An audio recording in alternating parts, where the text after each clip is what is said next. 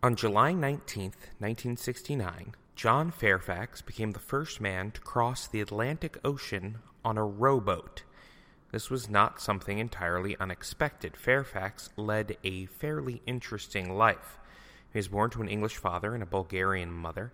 He was expelled from the Boy Scouts for resolving an argument by firing a gun into a hut that other scouts were sleeping in at the time. When he was 13, he and his mother moved to Brazil, where he lived, quote, like Tarzan, swinging through the trees, hunting animals, and selling their furs to local tradespeople. At the age of 20, he decided he no longer wanted to live, and that he would commit suicide by jaguar. He kept a revolver on him just in case he changed his mind at the last minute. He did, shooting the jaguar dead, skinning it, and making a pretty penny off of his attempted suicide. After that, he jaunted off to Panama, where he decided to become a pirate's apprentice.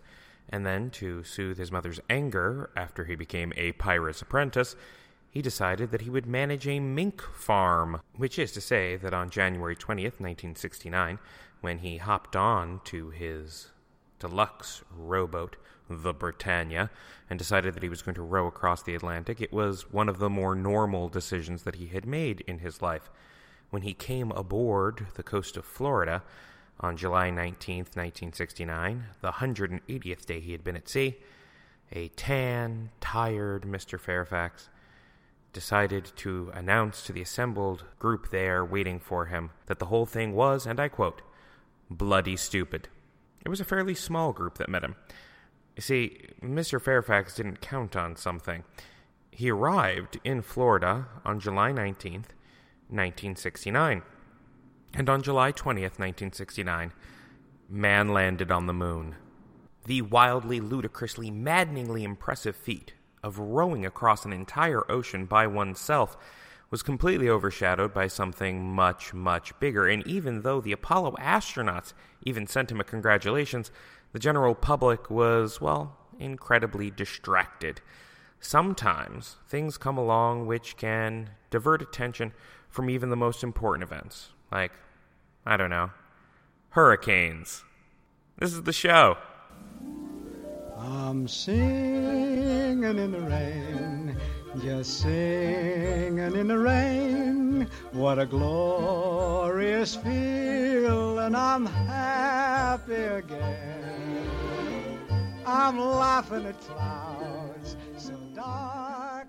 Welcome to Republican in Exile, a half-hour exercise in self-torture where I, your rapidly collapsing host, attempts to power through another week or three of shit that fires out of Washington like a fire hose that's been plugged into the city's sewer line. Come on with the rain, I've a smile on my face. I'm Matthew Hedge, and this week we're going to be going over a series of really mortifying stuff that has left me oh so frustrated and caused me to drink heavily.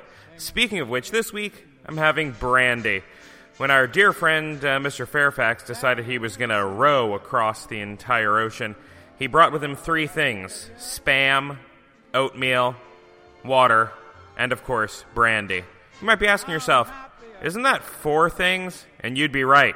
I started talking too quickly. I forgot the water. Oh boy.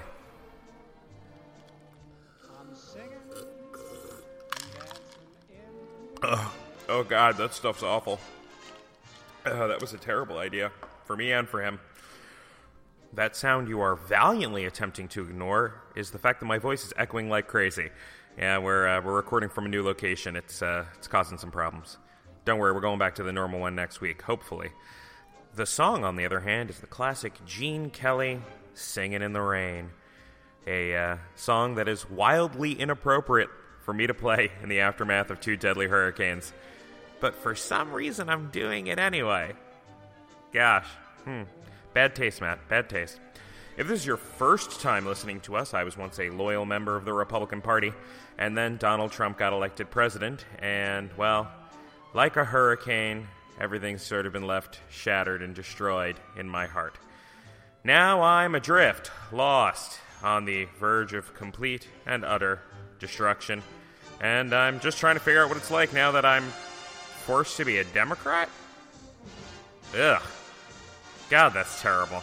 Every once in a while, I realize he's still president and I'm still a Democrat, and it just makes me want to throw up all over the place on someone so that they can feel the disgust that I feel at the same time. Every week, we go over a list of things that have made me angry. Then we go over a singular outrage of the week, the thing that has made me angriest. And then we cap the whole thing off with some good news and a way for you to look smart next week. The song is getting very peppy, and we're going to cut it off in about 5 seconds so we can get started on this week's horrors. Chelsea Manning was briefly made and then unmade a visiting Harvard fellow this week in an act that made me audibly gasp when I read it. I shouldn't have been too surprised. Harvard's not exactly inviting the creme de la creme. Sean Spicer is also going to be a Harvard visiting fellow. But there is a big difference between Sean Spicer and Chelsea Manning. One of them is an absurd, delusional liar. The other was the press secretary of the United States of America. Chelsea Manning was also convicted of several serious crimes under the Espionage Act, joining the ranks of Aldrich Ames, who spied for the Soviet Union, and Robert Hansen, who spied for the Soviet Union, and John Walker, who spied for the Soviet Union, and Ethel and Julius Rosenberg, who spied for the Soviet Union. I think you're getting the point here. Chelsea Manning released information to the general public that was never meant to be released, and released it through WikiLeaks, that absolutely not Russia-affiliated organization that continues to do a lot of the dirty work for the Kremlin lately. I want to address the Chelsea Manning issue for a moment because it's driving me nuts.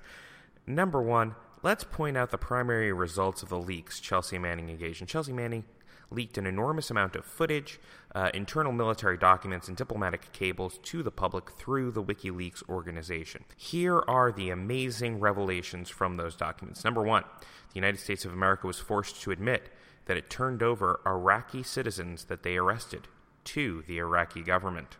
Terrible. Number two, they were forced to admit additional civilian casualties from incidents where they had already admitted that there were civilian casualties. Number three, they had to pull out a number of agents in Afghanistan whose unredacted names were found in those files. None of them died, thank goodness, but we did have to pull them out of sensitive situations. Number four, we revealed to the world the dark secret that Iran and Pakistan were helping members of the Iraqi insurgency and Afghan insurgencies, which had widely been reported in both ABC and NBC News in previous weeks. Mostly what the Manning leaks did was release a large amount of embarrassing information about America's diplomatic system, what we really thought about leaders of foreign countries, individuals in various embassies, people who were willing to talk to the United States of America, pressure that was put on people.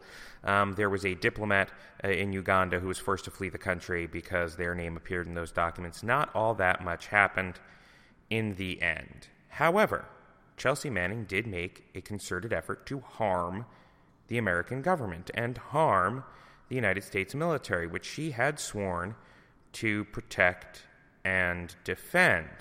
Nothing in those documents was clearly legal. The closest thing you get us on is turning Iraqi citizens over to the Iraqi government. There was a strong suspicion that individuals were being tortured, and under various conventions were not allowed to turn prisoners of war over to individuals that may torture them. Quelle surprise. Manning was sentenced to 35 years in prison for her actions, and of course got out after 7, thanks to a commutation by Barack Obama. A commutation that was largely, apparently, due to the fact that the president didn't feel that Manning, as a transgender woman, was receiving proper care in military prison. Not because Manning really deserved to be out of prison, but because of certain medical conditions that needed to be taken care of. I don't think Chelsea Manning deserved to get out of prison. I think the United States government should have spent whatever money necessary to provide the dishonorably discharged young woman whatever procedures needed to be done on the taxpayer's dime so that she could serve the rest of her natural life in prison. She violated the Espionage Act. She gave aid and comfort to America's enemies. She towed the line on treason, and she worked with Julian Assange, which was a pretty disgusting thing to do. The fact that Harvard would consider her a visiting fellow is kind of gross. Then again, that's a title they give to essentially anyone that comes to give a speech there. Chelsea Manning should speak at Harvard, and the Harvard student body should protest her vigorously in a peaceful manner while allowing her to speak. Speaking of college protests where people are trying to speak, conservative speaker Ben Shapiro spoke at University of Berkeley, California the other day. He managed to do so without major incident. This is because after the recent wave of violence in Berkeley relating to conservative speakers, the university spent $600,000 on security. You see, some months back, when the right-wing provocateur troll, Milo Yiannopoulos, he of the pedophilia defending arguments, decided that he would speak at the University of Berkeley, the violence was such that the event had to be canceled. Things got lit on fire. There was violence between protesters and police. Antifa, anti-fascist movement, decided that they would attack essentially anyone that showed up to see this event. This is one of the great problems with justifying political violence. Once you say it's okay to punch Nazis in the face, anyone you decide is a Nazi gets to be punched in the face. Ben Shapiro is not a Nazi. He's not a white nationalist. His last name is Shapiro. He's an observant Orthodox Jew. But he is fairly conservative, and to some people that means he's a Nazi regardless. Ideas like that are how you get someone like Trump into office, when people can no longer differentiate between Nazi and just fairly conservative. They're willing to accept any variant therein as perfectly okay. Hillary Clinton is doing a book tour. Please don't. Please. Just please. Let's move on. The president has earned the ire of the Prime Minister of the United Kingdom and most of the leaders of her cabinet after sending out a series of provocative tweets about the recent terrorist attack in the London subway system. The Prime Minister asked that he, frankly, shut his gob hole about the whole thing.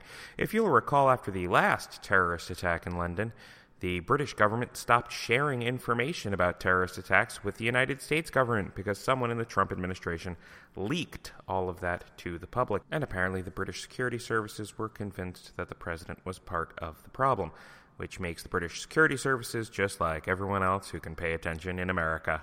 The president, on Twitter, attacked an ESPN anchor, Jemele Hill, who tweeted on Monday that Donald Trump is a white supremacist and has largely surrounded himself with other white supremacists and would not be president if he were not white. While some of those things are arguable, although I might be inclined to agree with them, the last one is definitively and absolutely true. There is no way on God's great green earth Donald Trump could have gotten elected president if he wasn't white. Can you imagine Donald Trump as a black man? Donald Trump fits a number of pernicious and awful stereotypes about wealthy African-American men. His entire attitude, his insistence on draping anything in gold, the fact that he has 5 children by 3 different women. You don't think that would be turned against him if he wasn't, a white guy? Pretty sure it would be. And as a matter of fact, I can prove to you that if Donald Trump was black, he would not have won the Republican nomination, because a black version of Donald Trump did run for the Republican nomination in 2012. His name was Herman Cain. He didn't win. At one point in October, not only was Herman Cain the front-runner for the Republican nomination, but he was leading President Obama in at least one matchup. Now, it was a Rasmussen Report poll, but it still put Herman Cain, 43, Barack Obama, 41. Herman Cain led Iowa. He led in New Hampshire and South Carolina for the Republican primaries. And you know what happened? Herman Cain got caught up in a sexual harassment scandal and had to drop out of the race. Oh, gosh. See, when a bombastic businessman who's known for saying politically incorrect things is accused of sexual harassment, he always has to drop out of the race when he's black. I think that marks time for us to hear from our sponsors. Don't you go away. Oh, God, that stuff is still awful. I'm never drinking this again. Anywho, that brings us to the outrage of the week. And the outrage of the week was presaged by a storm. Trojan horse of a storm. You see, every once in a while, a politician will try and bury a bad news story for them on a Friday. Donald Trump didn't just bury some bad news for himself on a Friday. He tried to bury it under major news and a storm. While Hurricane Harvey was bearing down on the state of Florida late on a Friday night, Donald Trump did two things. One of which he knew was going to get a lasting impact and no storm was going to be able to draw attention away from. And the other he was hoping would get buried. And by this point, it has been fairly well buried. We're not talking about it. The other one we are.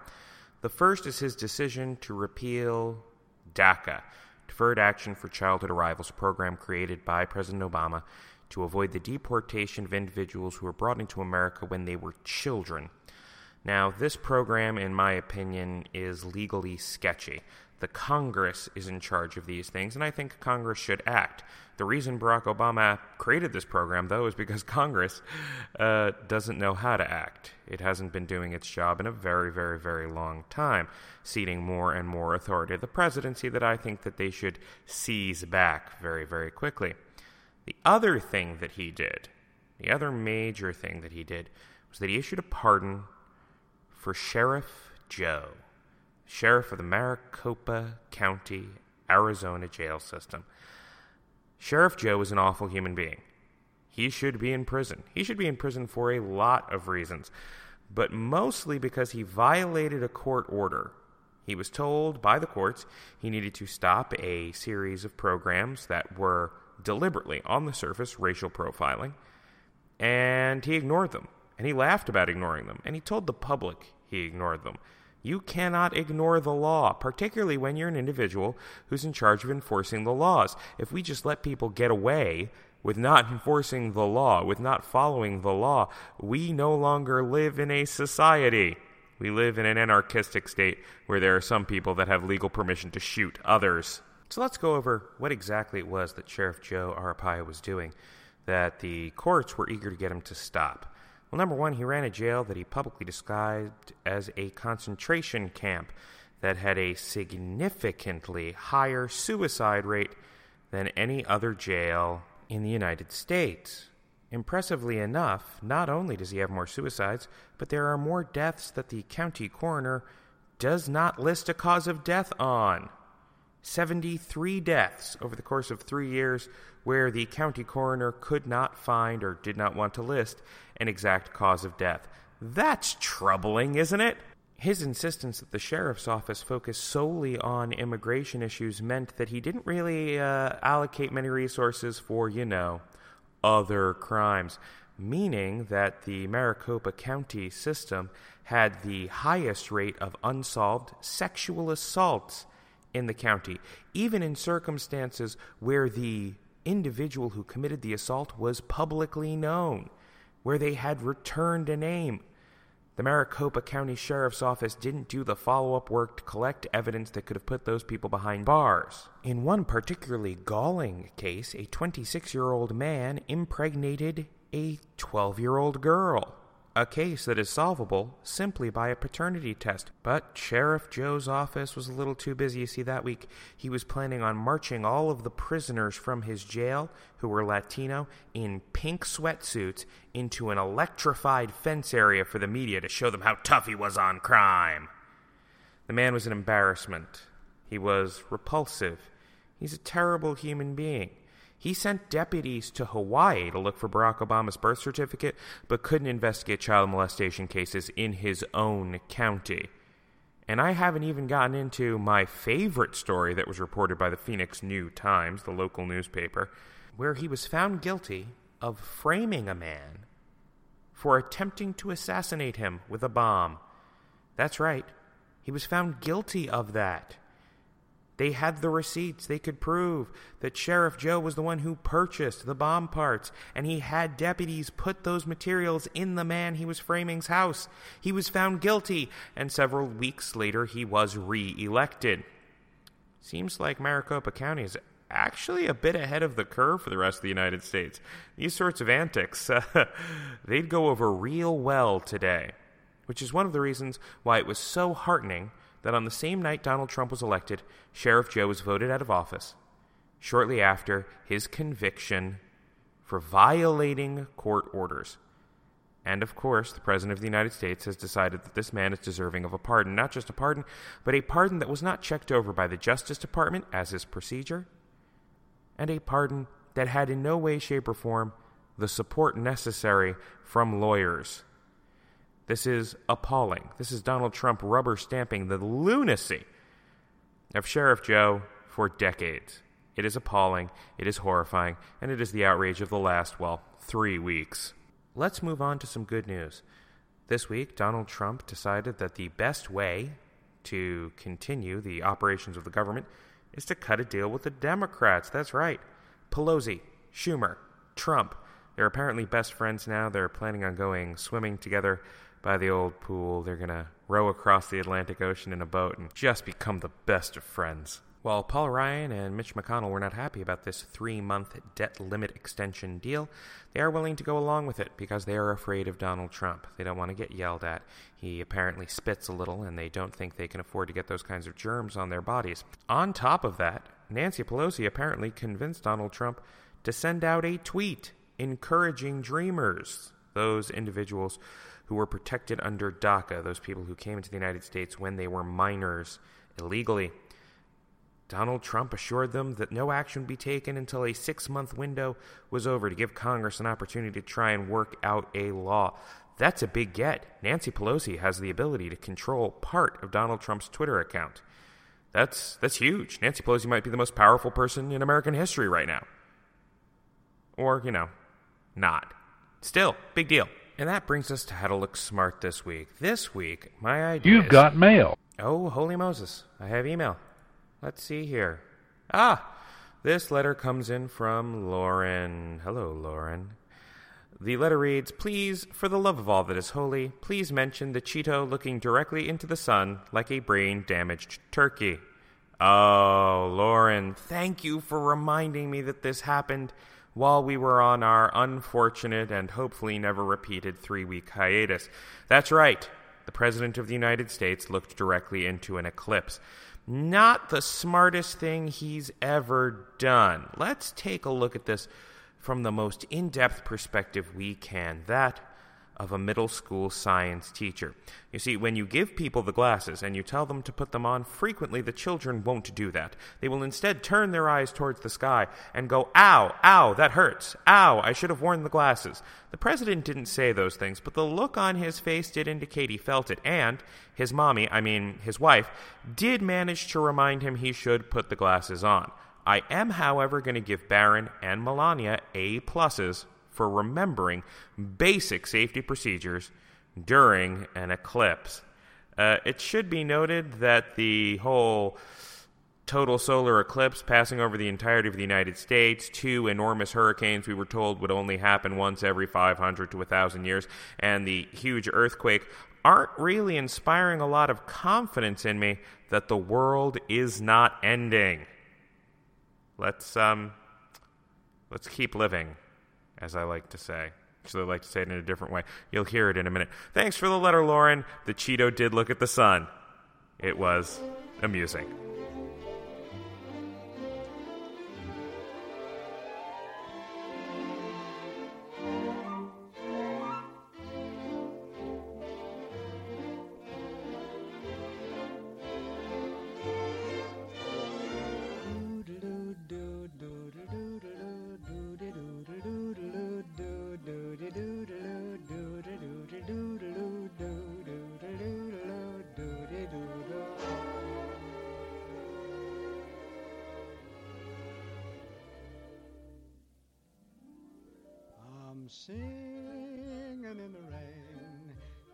Well, look at that. It's going to bring us to the end of our show. Is it a little bit early? But I figure, I didn't give you a show for 3 whole weeks, so I can afford to give you one that's only like 25 minutes long this week? Huh? That logic makes no sense. In a more serious note, this unscheduled hiatus was not my choice. If I had my way, I would have given you 400 episodes in that time and just continually talked till you were so sick of me that you tried to fake an assassination attempt and had me thrown in prison on trumped-up charges. I know you would have enjoyed it. I would have, too, after I'd gotten over the rage. Special thanks this week, of course, to my producer Jonathan, who is oh so patient and very supportive. And of course to Acast. Remember, Acast for all your podcasting needs. Acast, making good stories great. If you would like to contact us, like Lauren did, we are riepodcast@gmail.com, riepodcast on Twitter, Republican in Exile on Facebook. Send me your comments, your questions, your concerns, your queries. I promise to respond to your gibbering lunacy with gibbering lunacy of my own. Speaking of gibbering lunacy, I appeared on a couple more episodes of Hailing Frequencies, the Star Trek The Next Generation podcast. It was a heck of a good time. If you want to hear me be a happy human being, go ahead and check out Hailing Frequencies, wherever fine podcasts are podcasted. This is it for us at Republican in Exile. In the intervening week, do your very best not to die.